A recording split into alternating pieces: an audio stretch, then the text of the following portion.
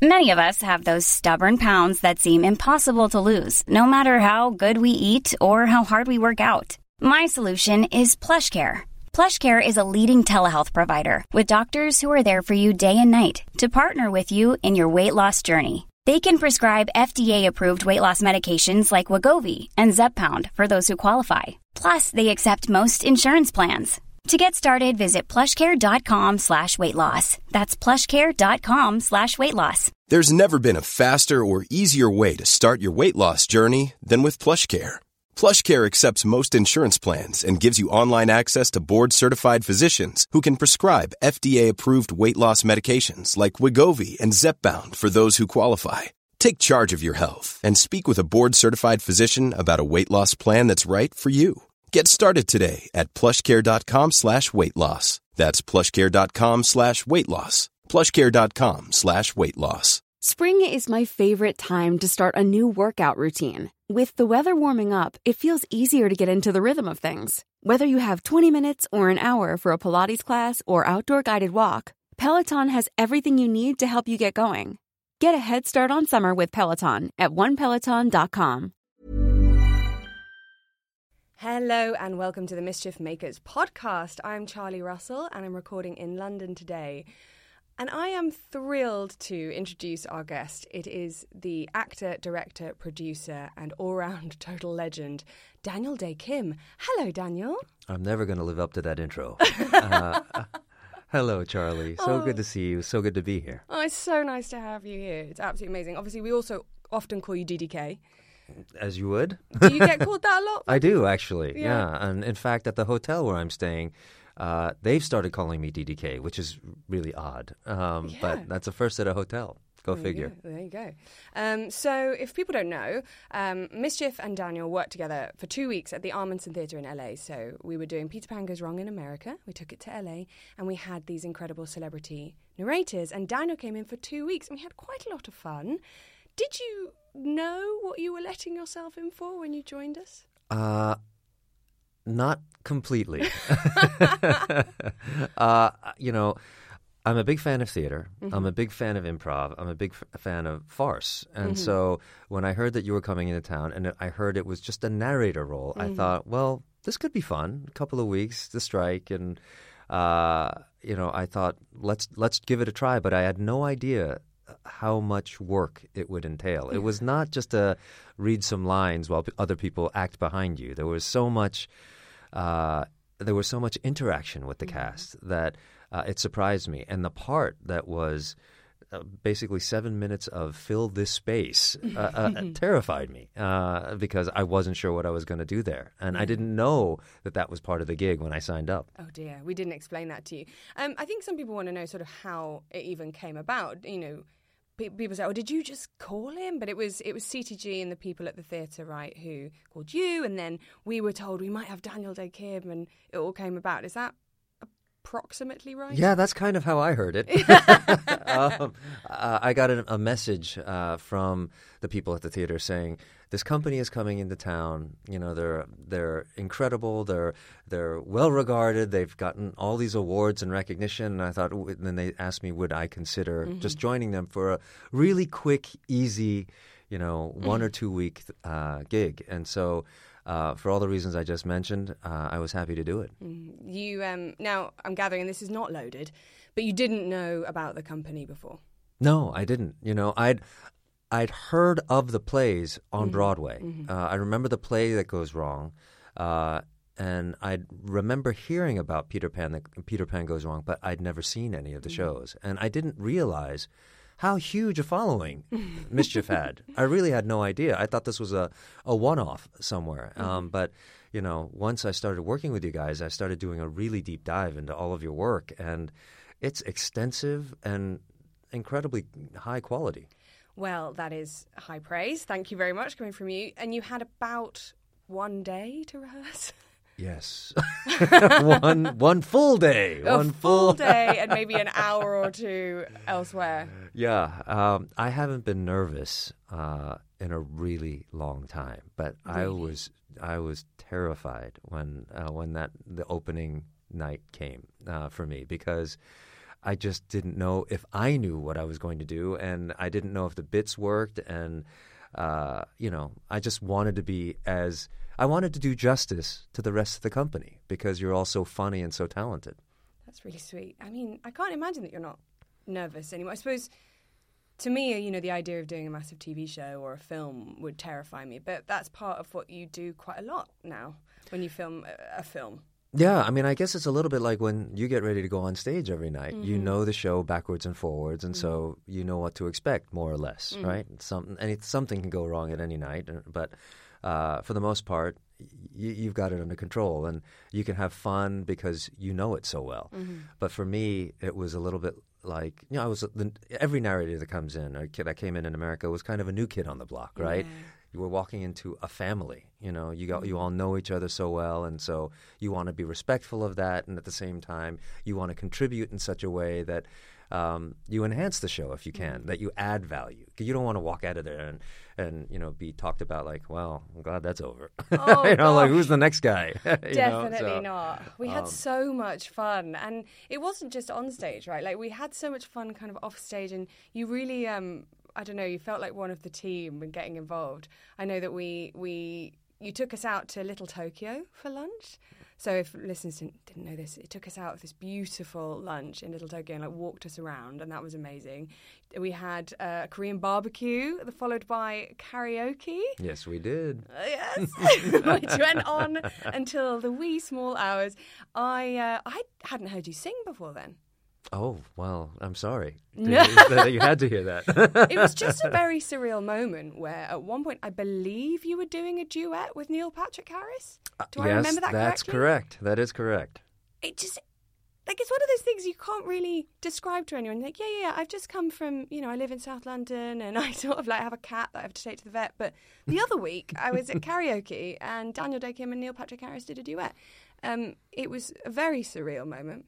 Well, it was a fun moment for me, too. Anytime I can show anyone Koreatown, and especially people not from America, it's a treat. And, I had as much fun as you guys teaching you how to drink Korean style, all the proper drinking etiquette. And that was a lot of fun. Yeah, I mean, thank you so much, because I think that's the other thing.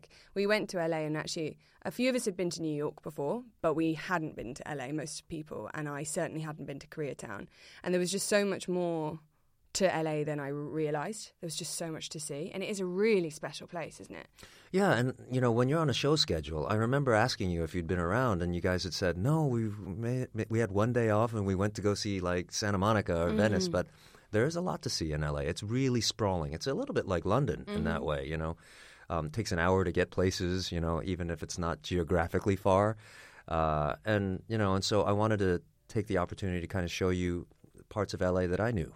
It was so nice. It was just we all became very fond of you. Oh, well, the feeling's mutual. Oh, thank you. That's why I'm here. And we also had a little informal whiskey tasting. Yeah, a lot of fellow whiskey lovers. So it was. We all came together one night and just tried them all. And I learned how to put a little bit of water in. There you go. And that's not, some people are really snobby about that. They say never put ice or water in your whiskey. But, it actually, for some whiskeys, can really enhance it. Yeah. I know that a lot of people know you for your TV and your film, but it's not that theatre is new to you. Maybe improv was new to you, but theatre wasn't. Yeah, I started my career in theatre. I went to drama school in New York, and my first major jobs were all classical plays. Really? What? I did Doll's House. I did The Tempest. I did Romeo and Juliet. So that was how I started. But most people don't know me from that. No, not at all. I mean, what was it like? Is it the theatre that made you more nervous with us, like you doing Peter Pan? Or is it more that because it was so unknown, the work itself? It was really the jumping in part. Yeah. When you're in a production from the first day of rehearsal, you're building it together. Mm-hmm. But what intimidated me was that you guys had done thousands of shows. And so the stereotypical thing is when you see a company and they're about to go on stage and you see them smoking a cigarette going, when's my cue? I'm so over this, and then they go on stage, and so, but you guys were very clearly a tight-knit family, and so that was the part that I felt like I wanted to catch up on. I love being on stage. I really enjoy it. So that part was one of the major attractions to me, like the fact that I could do a play again. And it wasn't like a 6-month, 1-year commitment. This was just popping in and out, and and I wasn't carrying the show. I was just being a part of it. I wonder if that happens to you anymore. Like, if you're offered theatre, are you ever not carrying the show now because of your status and your, well-deserved acclaim and fame? Do you ever get to do something where you're not carrying it and having that burden? Well, last night. Oh, yes! And that was beautiful in its own way because I was in no way carrying that show. And similar to Peter Pan Goes Wrong, I just wanted to make sure I held my own and added some value. So, hashtag about last night. Daniel Dickham is in London at the moment because he has been in the Rodgers and Hammerstein 80th anniversary concert, My Favourite Things. Theatre Royal, Drury Lane. Now, you can't see it now because when this airs, it's happened. But I went to see the matinee, and it was amazing. And it's sort of loads of different people who've done Rodgers and Hammerstein shows performing the songs with incredible orchestration. And Daniel came in and played his king. Yeah, I was lucky enough to be a part of a production of The King and I here in London in 2009. And so when they started putting together this 80th anniversary celebration, they reached out to me and said, would you like to come to London and sing a puzzlement? And I was so excited at the idea of coming to London because I love it here. And I have friends here like yourself. And also then terrified because I don't consider myself a singer the way that the people around me are singers. Like we had in our cast Audra McDonald and Patrick Wilson and Michael Ball. And I mean, I could just go down the list of how many amazing singers. Like if you count the number of Tony Awards and Olivier Awards and Grammy Awards, you could fill this room with them. Yeah. And so, it was a little intimidating because I don't call myself a singer. I can carry a tune and I love my karaoke, but it's a whole different ballgame. I can't even imagine. It's so funny, of course, to someone like me. I'm like, what? Daniel Dickham? You can't possibly be like intimidated and nervous. But I suppose you recognize all that incredible experience and talent, right? If you respect it, there's some actors and some people who come into any situation thinking I'm the shit, right? Like no matter where I am. But all you have to do is listen to their voices to know that is not something that comes without a lot of hard work and a gift. Yeah, I mean, I think you and I are very similar, Daniel, in that I also don't consider myself musical theatre, but I do know I can hold a tune. I sing a song in Peter Pan, I feel fine there, but when you watch performances like that, where you think, oh, you're an athlete, like you have put in years and years, and that is craft, like serious craft and skill, it is overwhelming to watch.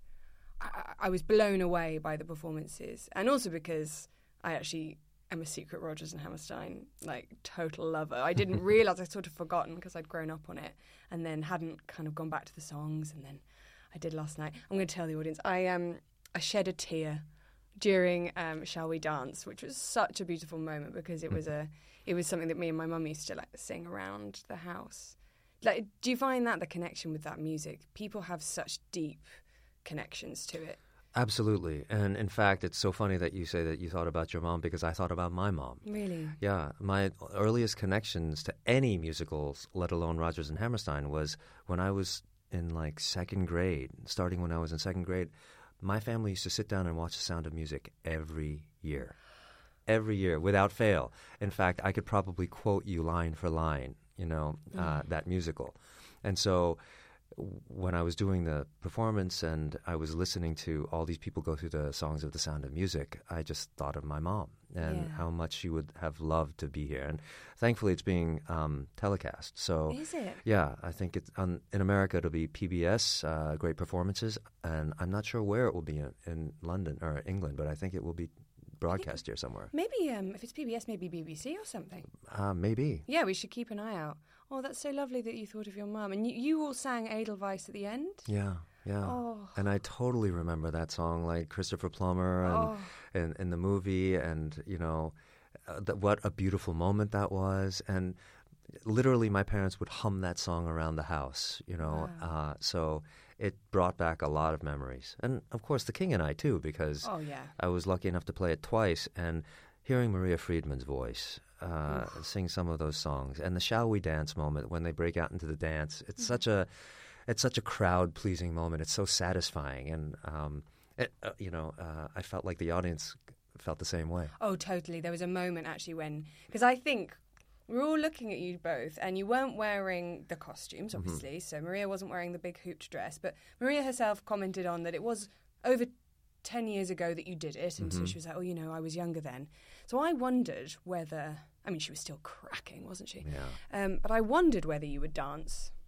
And then you did, and I just felt the whole room lift up and sort of smile and watching you two dance with such joy as well with each other, because you clearly got on so well. Yeah, no, she's one of my dearest friends to this day, and we worked together in 2009. And so this is one of the reasons I love England and London. Everyone I've met has been so kind and gracious, very, very different from, the stereotype of the cold Brit. And so I love coming back here. I come back here every chance I get. Well, continue to do so, please, because you have even more friends now. Well, you too, Charlie. When we first met, you couldn't have been kinder. And that's the thing that I remember, and that's a lot of the reason I'm here. When you're an outsider coming into a group, it's much more difficult, as I said before, compared to when you start working together, from equal footing. And, I never presume anything in terms of status or anything like that. So it's really just about who makes you feel welcome, who extends themselves, because it's kindness, and you were very kind. Oh, thank you. Well, it was easy to be kind to you and welcome you in. I didn't realise you did it twice. I had it down that you did it at the Royal Albert Hall, but you did it again? I did it at Lincoln Center in 2017. Oh, yes, yeah. Oh, that's amazing.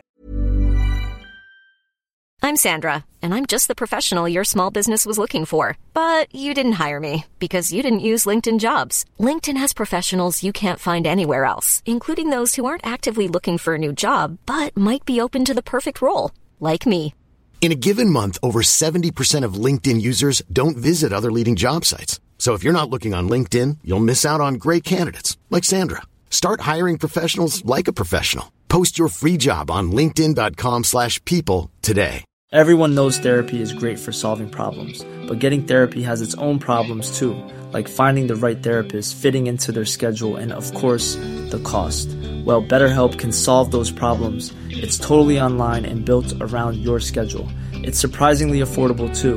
Connect with a credentialed therapist by phone, video, or online chat, all from the comfort of your home. Visit BetterHelp.com to learn more and save 10% on your first month. That's BetterHelp, H-E-L-P. So I don't even know if I know the answer to this as an actor who's done both, but do you experience a huge difference for yourself in regards to enjoyment or fulfillment, a preference for screen or theatre? They're different to me. I think there's obviously some similarities, but the requirements, the physical requirements of theatre are different from television and film. And it also depends on the length of the run, the complexity of the show. I remember I was probably never more tired than when I was doing 8 shows a week of The King and I at Lincoln Center. It's a 3-hour show. And, when you have an hour in between your matinee and your evening performance and you have another 3 hours and maybe another 2 shows the next day, that's a gut check. And I on Mondays after a 5-show weekend sometimes I would just be exhausted. And of course we know that days off are not really days off, right? Right. Yes. You're not doing the show, but you're living your life. You're paying your bills. You're running your errands. You're getting your laundry. And all that stuff. So, it can be tough, physically tough. And for me, the thing that's unique about doing musical theater is that I've never had a job where I had to check in with my voice more. Every morning, the first thing I would do when I woke up was, where's my voice today? How am I going to adjust? How much should I be speaking or how little should I be speaking before my shows? I know. That's very unique to musical theater because if you don't have your voice, you don't have a performance. Yeah. Because you can actually there's a point where you can still do a play with a rough voice, with a voice that's not quite as powerful or is a little lower in pitch. It's harder when you don't have a microphone, I think, but you can do it. Whereas I notice even just having to sing the song in Peter Pan, I think, oh, what if I can do the rest of Wendy and she can be a bit husky and that can be funny, but what if I can't sing the song? What happens? Do we do it? Do I go on, or do I not get to go on and do the show just because I can't reach that note today? And it is quite terrifying. And you start to do things like, we had a wonderful party for our opening here in London, but the music in the bar was just really loud. That's a killer, yeah. And what do you do? Because you want to have a nice time.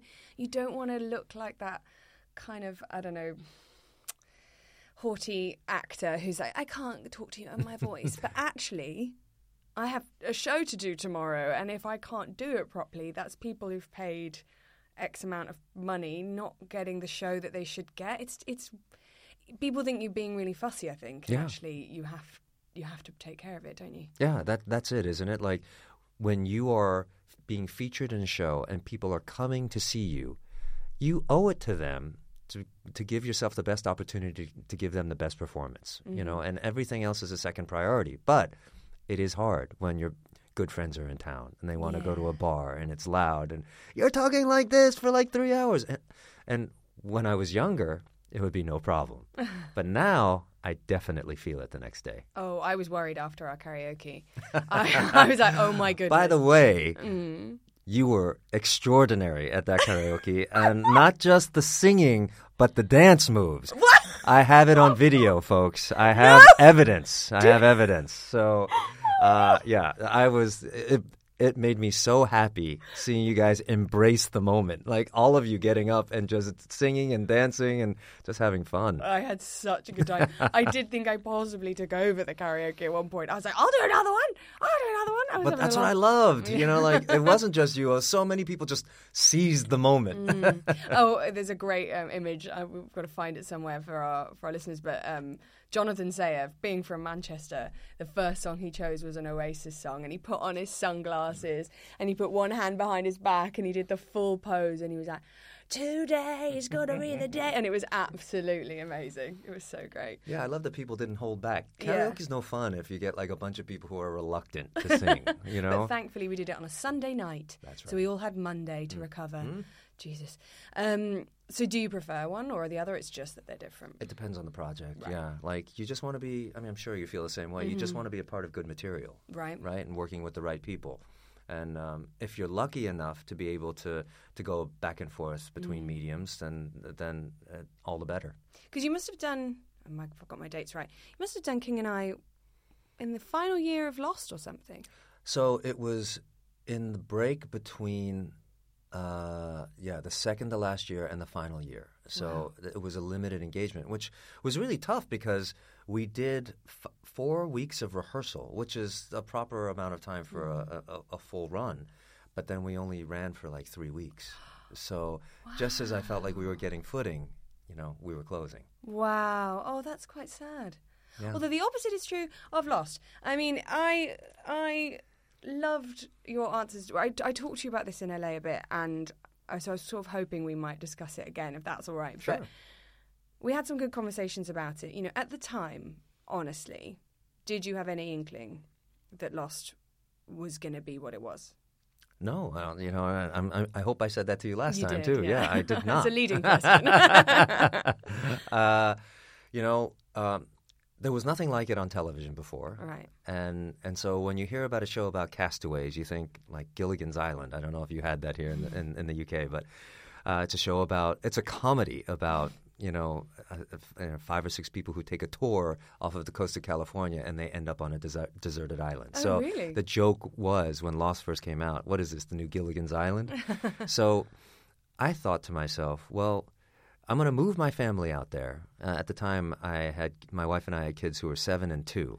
And I thought, let's go out there, and if the show gets canceled within like 2 or 3 episodes, at least we can say we lived in Hawaii for a couple of weeks. Wow, that was your sort of like, oh, we'll get 2 or 3 weeks of Hawaii. Yeah, and that'll be a nice vacation for the family. That's really how I thought about it. And And even as it succeeded, this is a story I don't think I told you. After the first season, it was starting to gain momentum, and I thought, well, you never know if it's going to last another season. So Right.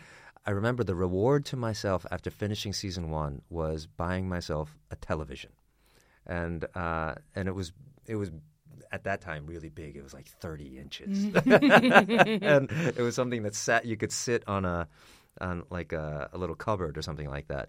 And I'll never forget that when I bought that television, I saved the box because I thought at any moment we may need to move back to Los Angeles, and we'll need that box to put the TV in because I don't want to leave the TV here.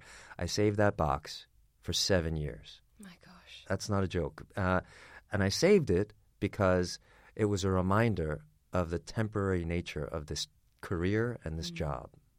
Wow. And yeah, that's just quite a lot to think about, really. Do you think, were you stressed and nervous about it cancelling? Was it more you were accepting that it could, and you just weren't gonna get ahead of yourself?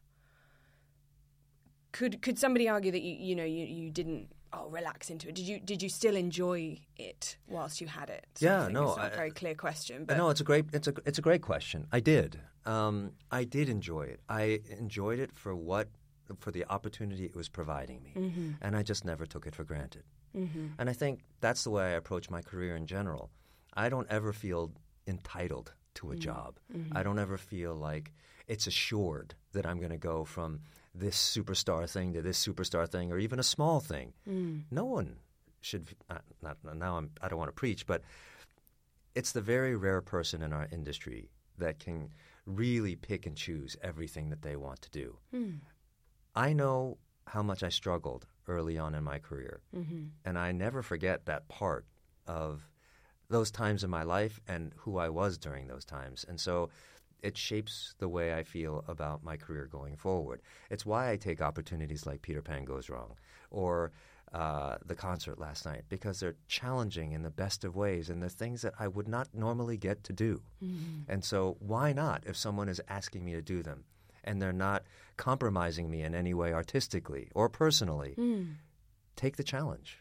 Give it a try. I often have this image of me, and now I'm getting like all psychological, but I have this image of me, like if I'm lucky enough to grow old to like in my 80s, on my rocking chair somewhere on a patio, just thinking, I got to do that. Yeah. I got to do this, and if I can get to that point, then, it'll be a life well lived.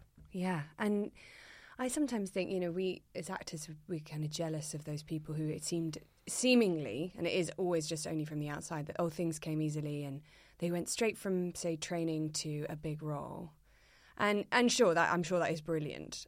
But I'm always grateful for the years where I had to do another job and then do the show in the evening and get up the next day to do a full job, because, yes, it provides you a few things, right? Like just as you've said, and you don't take it for granted, but also as well, like, I don't know, it makes you, you don't get too big-headed, and you remember that it can always go back the other way, and because that sense of entitlement can just, actually, I imagine, ruin careers. Yeah. You say no to things because you think for some reason you shouldn't do it, or you should be better, or you should be able to be one of those people who can pick and choose. Yeah, there's no question that it's ruined careers. I've seen it. Really? Yeah, for sure. And so, and just because you don't take it for granted doesn't necessarily mean that you don't embrace the opportunity and that you don't commit fully. Exactly. It's a combination of both those things. Yeah, it's not sitting in, oh God, I'm so lucky. Oh, I shouldn't even be here. Oh no, that would be sort of, you weren't then actually making the most of it as well. Yeah, that's exactly it. How do you maximize the opportunity? And that's in a show like Lost, where people were getting killed off every year. It wasn't just a question of like holding on until you get fired. It was like, what can you do with the material that you get? How can you make the most of it? And in the case of my character, I think that attitude helped me stay on for the duration of the series, because I don't know if I told you this, but my character was actually supposed to be killed off in season 1. Yes, you did mention that. So, what happened? I think it was a combination of things. There was a writer who was fighting for my character, and there was something in the performance that that the writers felt like they could write to. So it's just a testament to, working hard and not defeating yourself. Mm-hmm. Wow. I mean, that's incredible advice for anyone, I think, at all stages, because it doesn't have to be Lost where you take on that mentality. It doesn't have to be some insane TV show. But as you say, you didn't even know it was what it was at the time. Yeah. So, if it's that...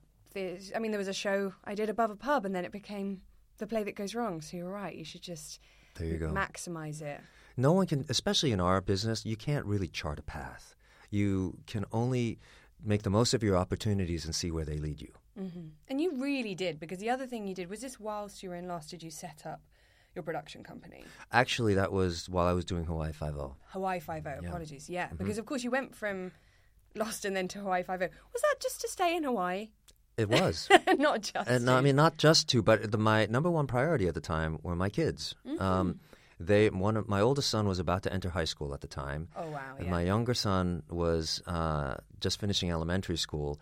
And the last thing I wanted to do was to move them to a city like L.A. or New York right as they were a crucial parts of their, lifetimes. And so when Hawaii Five-0 came around, I jumped at the opportunity.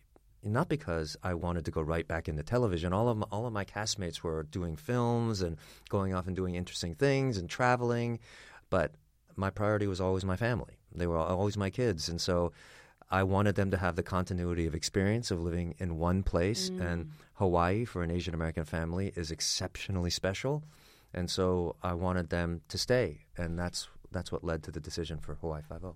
I mean, sort of many things I want to ask you. I mean, can you tell us why it's an exceptional place to live for an Asian American family? Sure. In the U.S., Asian Americans make up about 10% of the population. Mm-hmm. In Hawaii, it's almost 30 to 40%.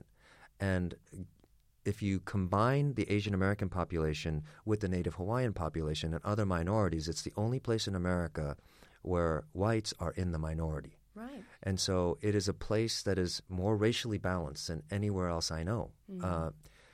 And you can still speak English, and so it's I never feel when I'm in Hawaii that I am a minority or that I am someone who is other.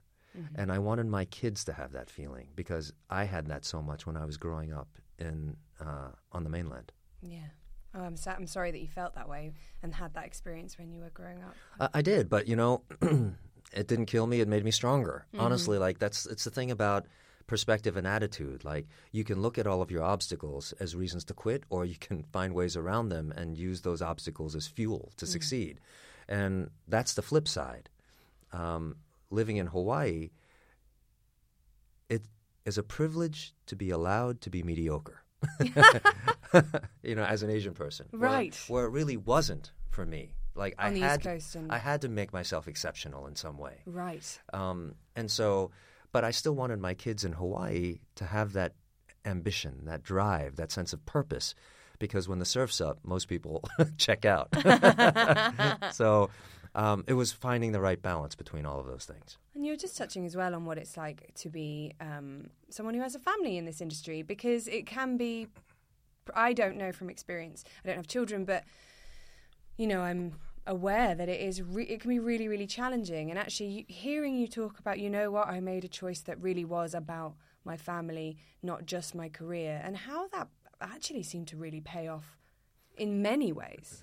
You can't connect the dots looking forward, only backward, and so it turned out to be the right choice. But I guess it just goes to show you that if you can follow your heart and, you have a solid compass, then, you're going to make the right choice. Yeah, and sort of knowing within yourself, right, your authentic self, what it is that is important to you, the decisions become easier to make. Exactly. Yeah, I feel like when I'm trying to make a choice and I realize that actually what I'm considering is how something might look or how other people are going to perceive or what's the, inverted commas, right thing to do, it becomes very difficult. Mm-hmm. But if I connect back to the things that matter to me then and important to me about life, then they all start to become a bit easier. But yeah, I agree. Like, someone once told me, just write down your goals. Just write them down. You don't have to think too hard about them. Write them down.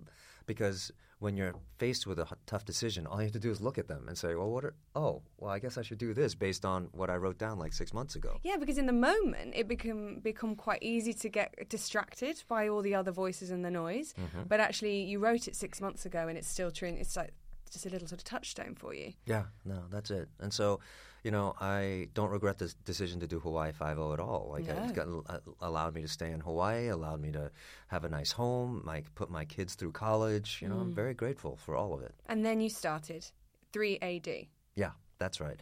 So 3AD is my production company. And when actors renegotiate their contracts, if you're lucky enough to be on a successful show, they often just ask for more money.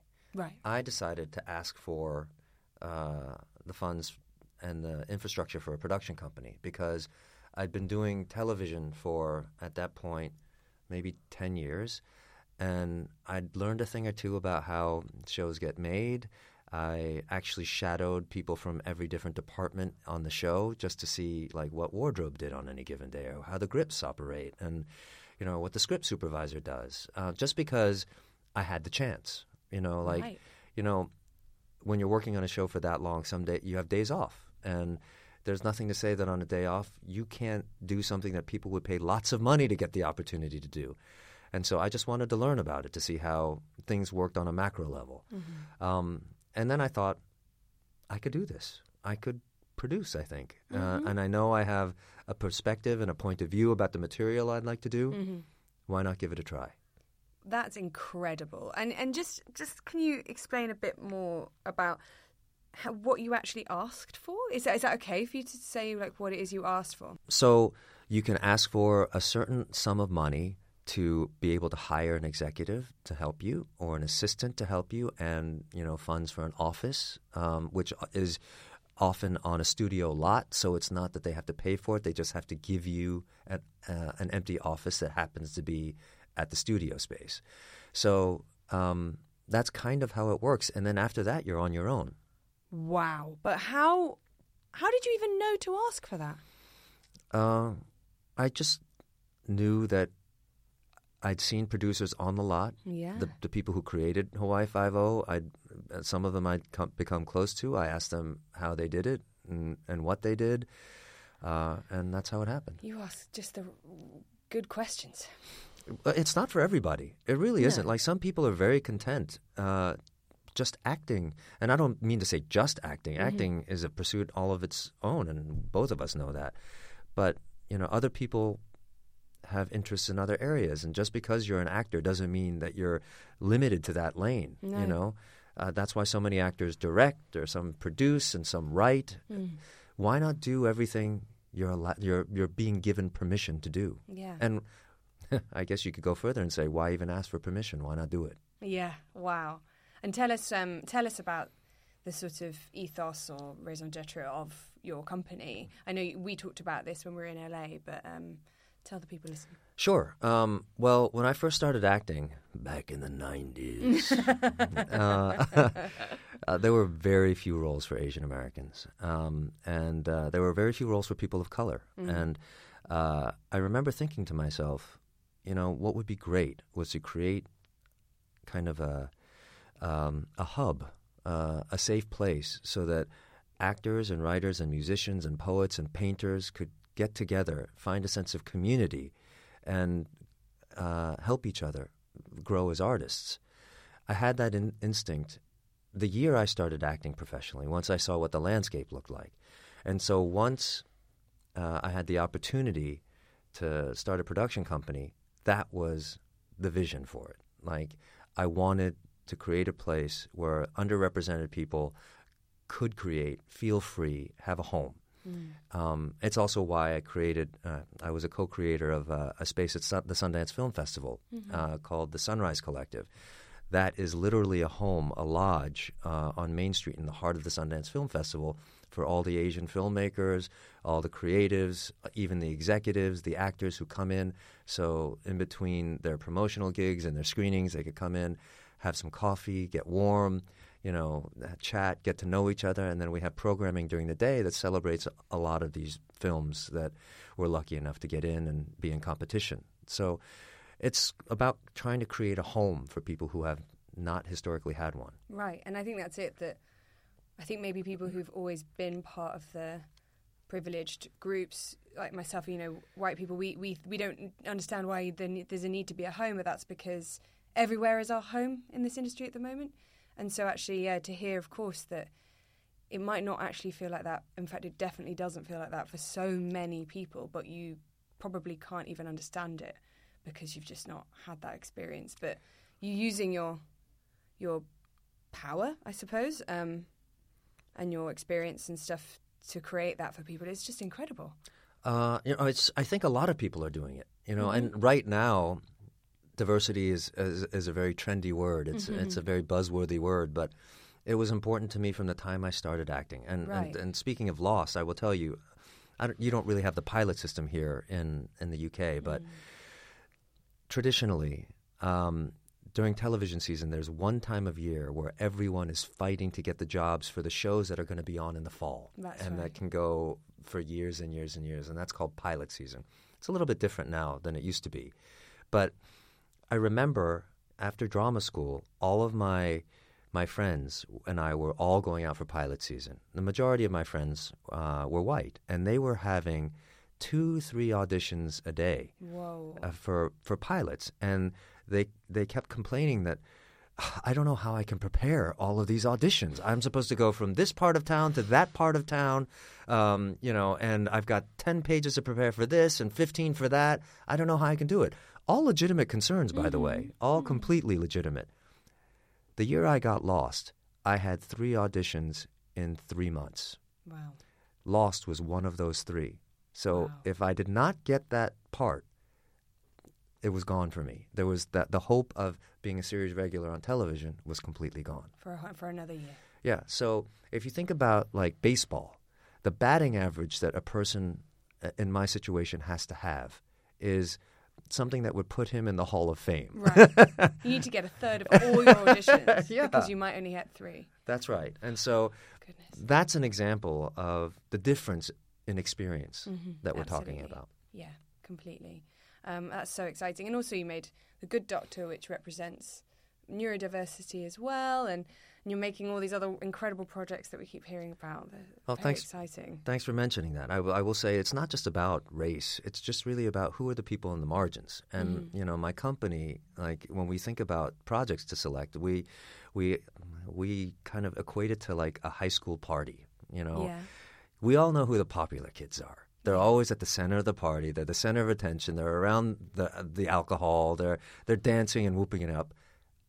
Everyone knows the story of the party, but I want to tell the story from the perspective of the people who are on the margins of that party.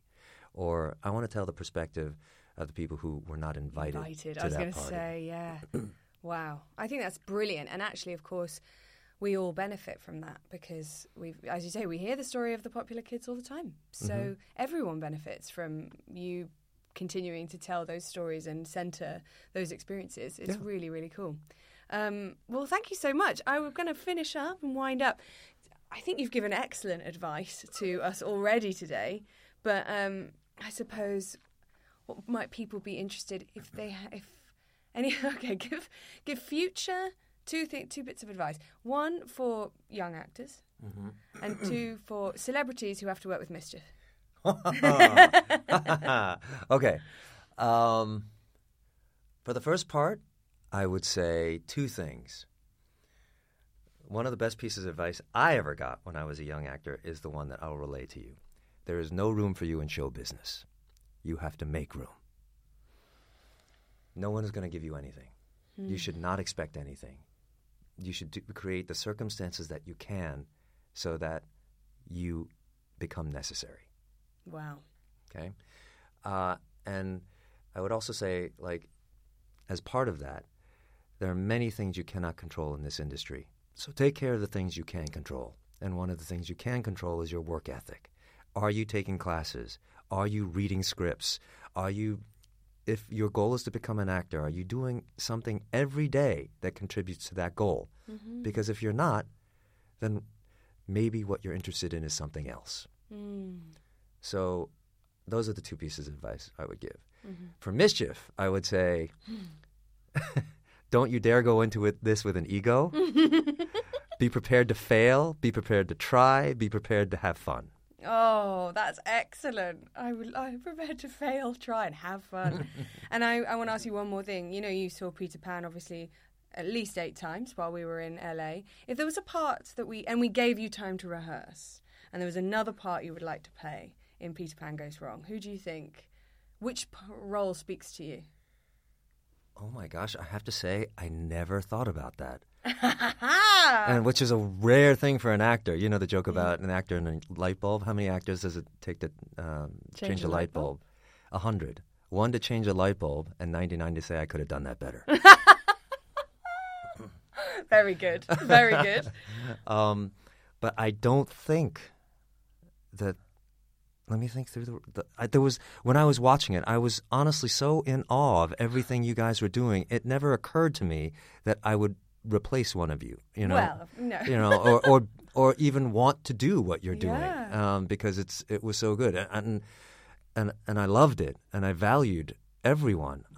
But yeah, I'm sorry if it's a disappointing answer, but it's honest. Not at all. I reckon I'd cast you as Jonathan, who plays Peter Pan. Oh, interesting. You know, I reckon that would be quite fun because you could pretend to be, because you're definitely not one, an arrogant actor, and play up to all of that, and then get your comeuppance. It could be quite good. That's true. That's true. That's and you know, I love being physical on stage. Yes, so of course. that you would be were so nice. physical in the show. Yeah, and his physicality is so fantastic. The wire work involved, the precision of it every night is something I never cease to respect. Yeah, but that would be interesting, and yeah, sure. Well, you know, watch this space. Thank you so much for taking some of your precious time in London to spend with us, with Mischief, and with me. That was a pleasure. It's always good to talk to you. I feel like this is our one chance to catch up, actually. I know. We were like, when are we going to hang out? It's going to have to be the podcast itself. Right. But you never know. Maybe we'll be able to grab a coffee. But thank you so much. Well done again for yesterday. And thank you for coming in to speak to us. Thanks for having me. Thank you all for listening to the Mischief Makers podcast. You can find all our episodes where you found this one, and you can find more about Mischief on mischiefcomedy.com. Goodbye. Planning for your next trip? Elevate your travel style with Quince. Quince has all the jet-setting essentials you'll want for your next getaway, like European linen, premium luggage options, buttery soft Italian leather bags, and so much more. And is all priced at 50 to 80% less than similar brands. Plus, Quince only works with factories that use safe and ethical manufacturing practices. Pack your bags with high-quality essentials you'll be wearing for vacations to come with Quince. Go to quince.com/pack for free shipping and 365-day returns. Imagine the softest sheets you've ever felt. Now imagine them getting even softer over time. That's what you'll feel with Boll & Branch's organic cotton sheets. In a recent customer survey, 96% replied that Boll & Branch sheets get softer with every wash. Start getting your best night's sleep in these sheets that get softer and softer for years to come. Try their sheets with a 30-night guarantee. Plus, get 15% off your first order at bollandbranch.com. Code BUTTERY. Exclusions apply. See site for details.